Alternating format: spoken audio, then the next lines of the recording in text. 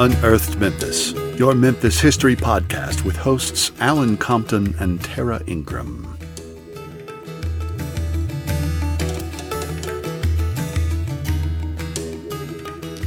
Hello, everyone, and welcome back to Unearthed Memphis. We're so glad to be back to you guys after our unexpected 2-week hiatus.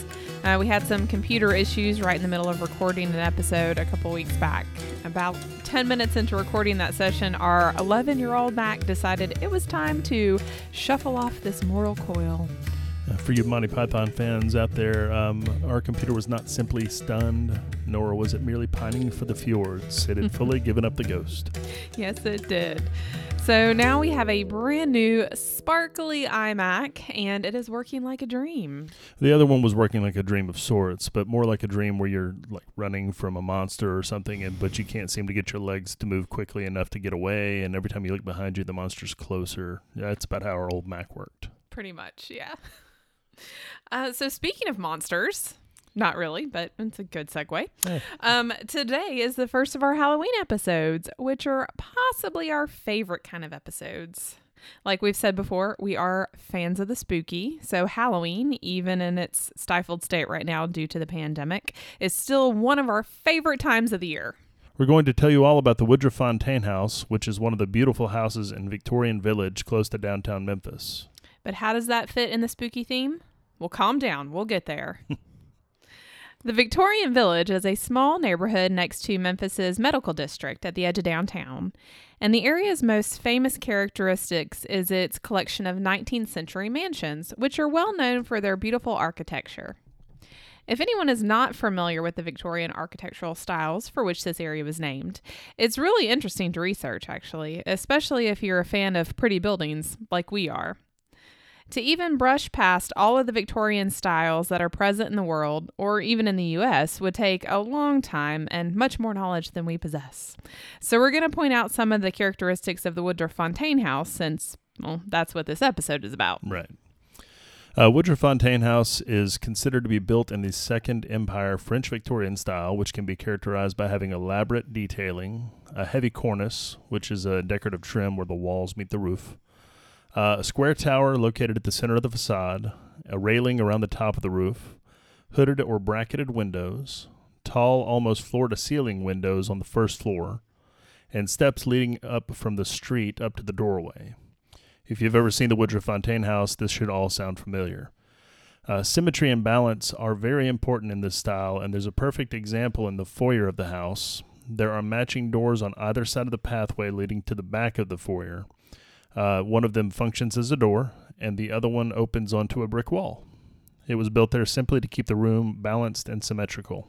And fun fact, the fake door that was put in to create the symmetry has the name of the builders, I believe, signed on the back of it, which it does. It's pretty cool if you open it up and see that. It's a nice little bit of history. The most amazing homes that still remain in Victorian Village have now been renovated, and like the Woodruff Fontaine, serve as museums that teach visitors about the Victorian era in the U.S. One of the homes, the James Lee House, has been turned into a beautiful bed and breakfast, and the other one is an upscale retro chic bar known as Molly Fontaine's. And I actually went to an auction fundraiser at the James Lee House years ago before it was renovated. And wow, did they do a fantastic job. Because it was bare bones when I first saw it, and it is immaculate now. So one day we'll have to staycation a night there and report back on how lovely it is. We will, yeah. Because I'm sure it's fantastic. I've seen pictures. And also, Molly Fontaine's is a great place to go out when you want to look cute, hear live music, and have a nice drink with good conversations. I highly recommend it. I personally have not been because no one will take me. Womp womp. Well, once this pandemic ends, we'll get all fancy and we'll go have a drink. In the mid-19th century, Memphis experienced a period of growth that can be credited to an influx of entrepreneurs, lawyers, and politicians. Some of Memphis's wealthiest residents built lavish Victorian-style homes in what was the outskirts of the city then, but is now right in the heart of the city. This area became known as Victorian Village, and the main street through the neighborhood was nicknamed Millionaire's Row. As the city expanded, the neighborhood became less appealing and less exclusive, and by the end of World War II, many of the wealthy residents had abandoned their mansions and moved to more affluent areas. Sadly, many of the original homes have since been torn down. All of the remaining homes in the neighborhood are safe from this same fate because they are listed on the National Register of Historic Places. And the Woodruff Fontaine house has quite an interesting history. So Amos Woodruff and his brother came to Memphis from Rahway, New Jersey in 1845 to expand their carriage-making business. And although his brother returned home to New Jersey, Amos stayed in Memphis and found great success in multiple business ventures. In addition to his carriage-making business, he was involved in establishing 2 banks, a railroad company, an insurance company, a hotel, a cotton compress firm, and a lumber company. And he also became the president of the city council and ran for mayor twice. In 1870, Amos Woodruff purchased the land next to the Goyer House, now known as James Lee House. That's the one we mentioned earlier that's been renovated and turned into the bed and breakfast. Right. He paid $12,000 for the plot and began construction on the mansion. The house was designed by Edward Cleott Jones and Matthias H. Baldwin, who owned a local architecture firm, and would end up costing the Woodruffs about $40,000 to build. Which is, granted in that time, a considerable amount of money, but it is huge. And yeah, it's big. Wow. So $40,000, man, that's awesome. Anyway, Edward Jones was the architect behind some well-known churches in Memphis. First Presbyterian, Second Presbyterian, which is now Claiborne Temple, the First Beale Street Baptist, which was the first church in Memphis specifically built for the black population, and the former home to the Memphis Free Speech, which was the newspaper that was edited by Ida B. Wells. It was one of the first newspapers, at least in the city, for the black community. And let's see, Central Baptist Church, which was demolished in 1937. The first steel-framed skyscraper in Memphis, which is now known as the D.T. Porter Building. It stands at 10 North Main. Amos Woodruff and his wife Phoebe and their 4 children, Sally, Molly, Frank, and Cora, occupied the mansion beginning in 1871. Shortly after the home was completed, a home wedding was held for Mary Louise Woodruff, known as Molly, and they also held a Christmas open house that year to give their friends and family a chance to admire their magnificent new digs.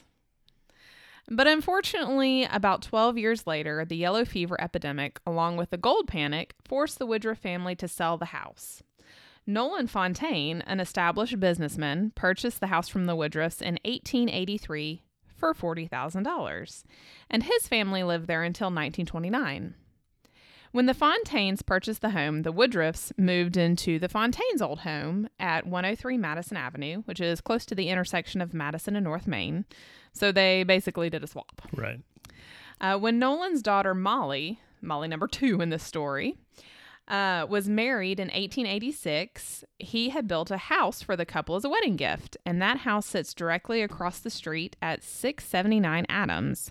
And this house is still there and operates as the bar and restaurant known as Molly Fontaine's Lounge, after the daughter for whom the house was built. The Fontaines were known for throwing lavish parties in the neighborhood, including a 2,000-guest lawn party where John Philip Sousa was a guest conductor. Ooh. Yeah. For those who may not know who Sousa was, he was a famously mustachioed military band leader and composer. He was mostly known for composing a vast number of well-known marches for military bands, such as Stars and Stripes Forever, which is a very popular concert closer for bands around the nation, and was even later adapted and set to lyrics for the Berenstain Bears cartoon theme song. But not Berenstein Bears, as we all thought it was. Right, because of the Mandela effect. Yes. I still think it's Berenstein, but hey. Everybody does.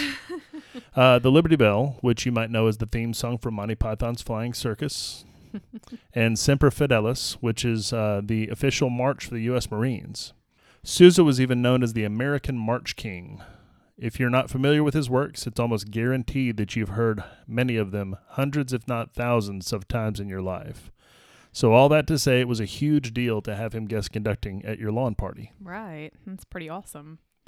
The Fontaines were also responsible for introducing electricity to the house after it was established in Memphis in 1882, and this replaced all the gas-powered light with electric light.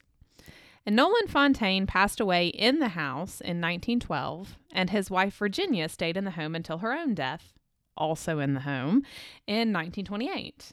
and their children attempted to sell the house to an antique dealer the following year for only $25,000.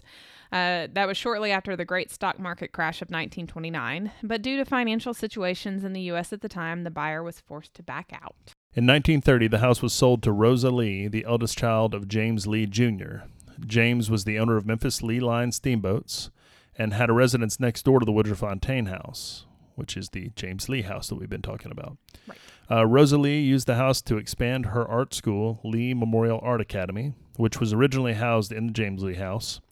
The school then moved to Overton Park in 1959 and established themselves as Memphis Art Academy, later becoming Memphis College of Art. Which is now sadly closed, but we've got our fingers crossed that somebody will reopen it one day. My brother went there, actually. Oh, I've got many friends that went there, and we've ventured there and bought art and other fun things. Went to a coffee tasting there.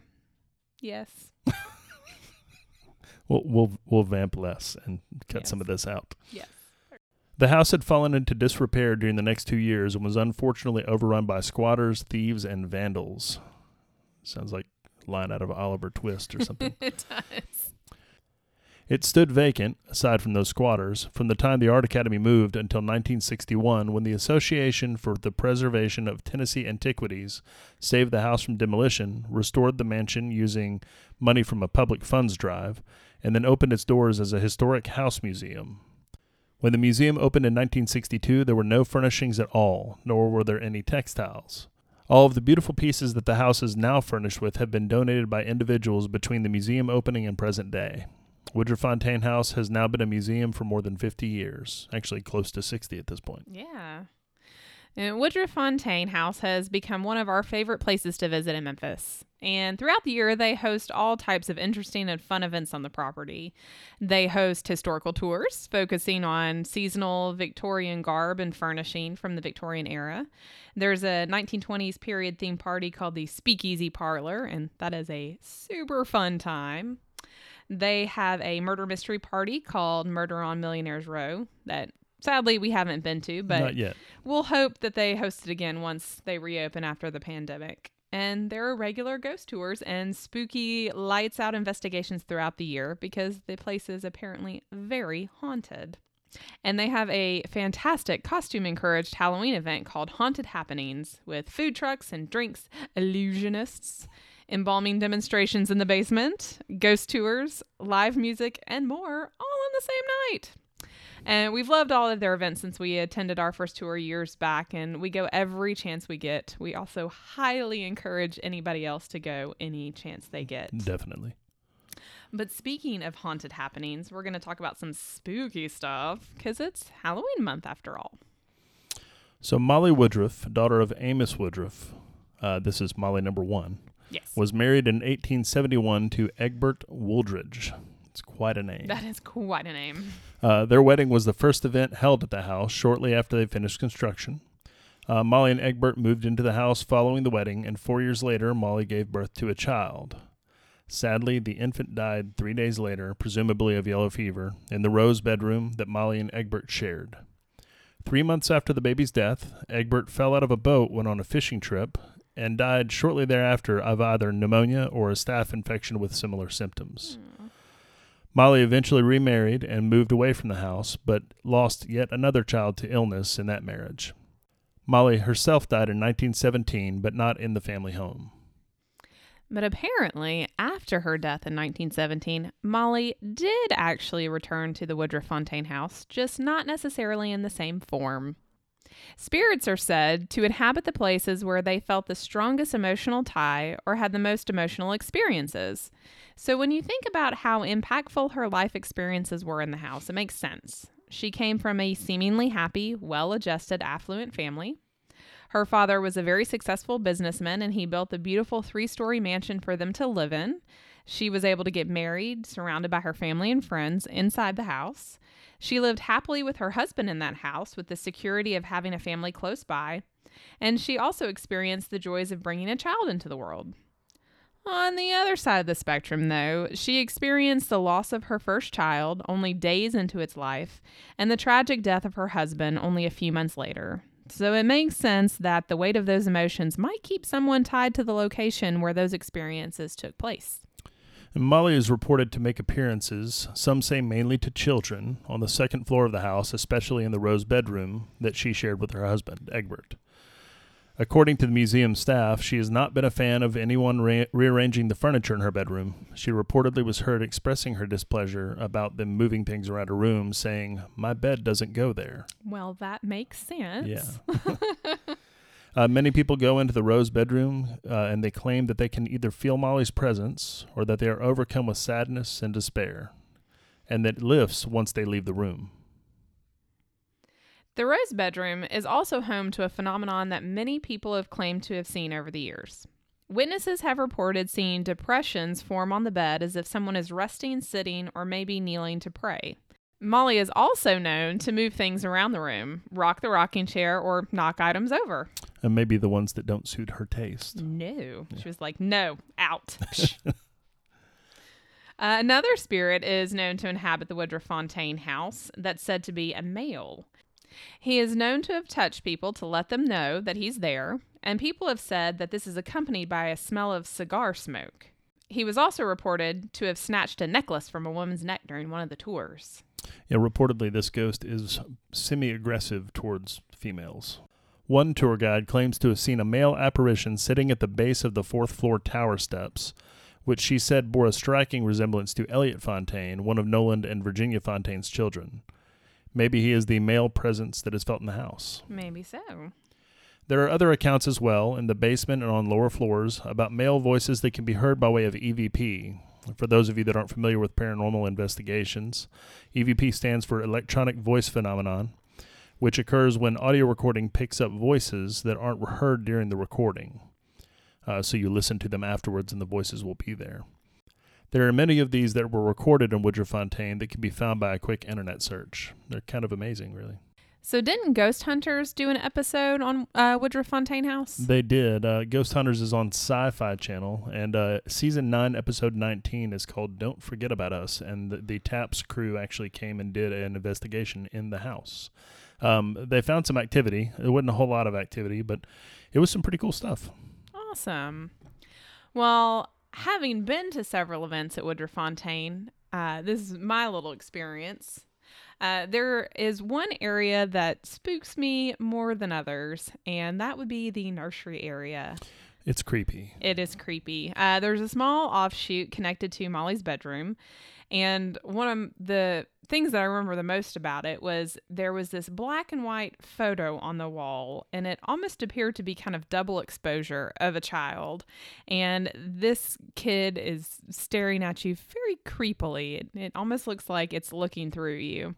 And I've only seen it once and have gone back every time to look and see if it's still there, and it's not. So I don't know where it went to. I know the baby's eyes looked like there were negatives of eyes. Yeah, it was strange. It was very bizarre.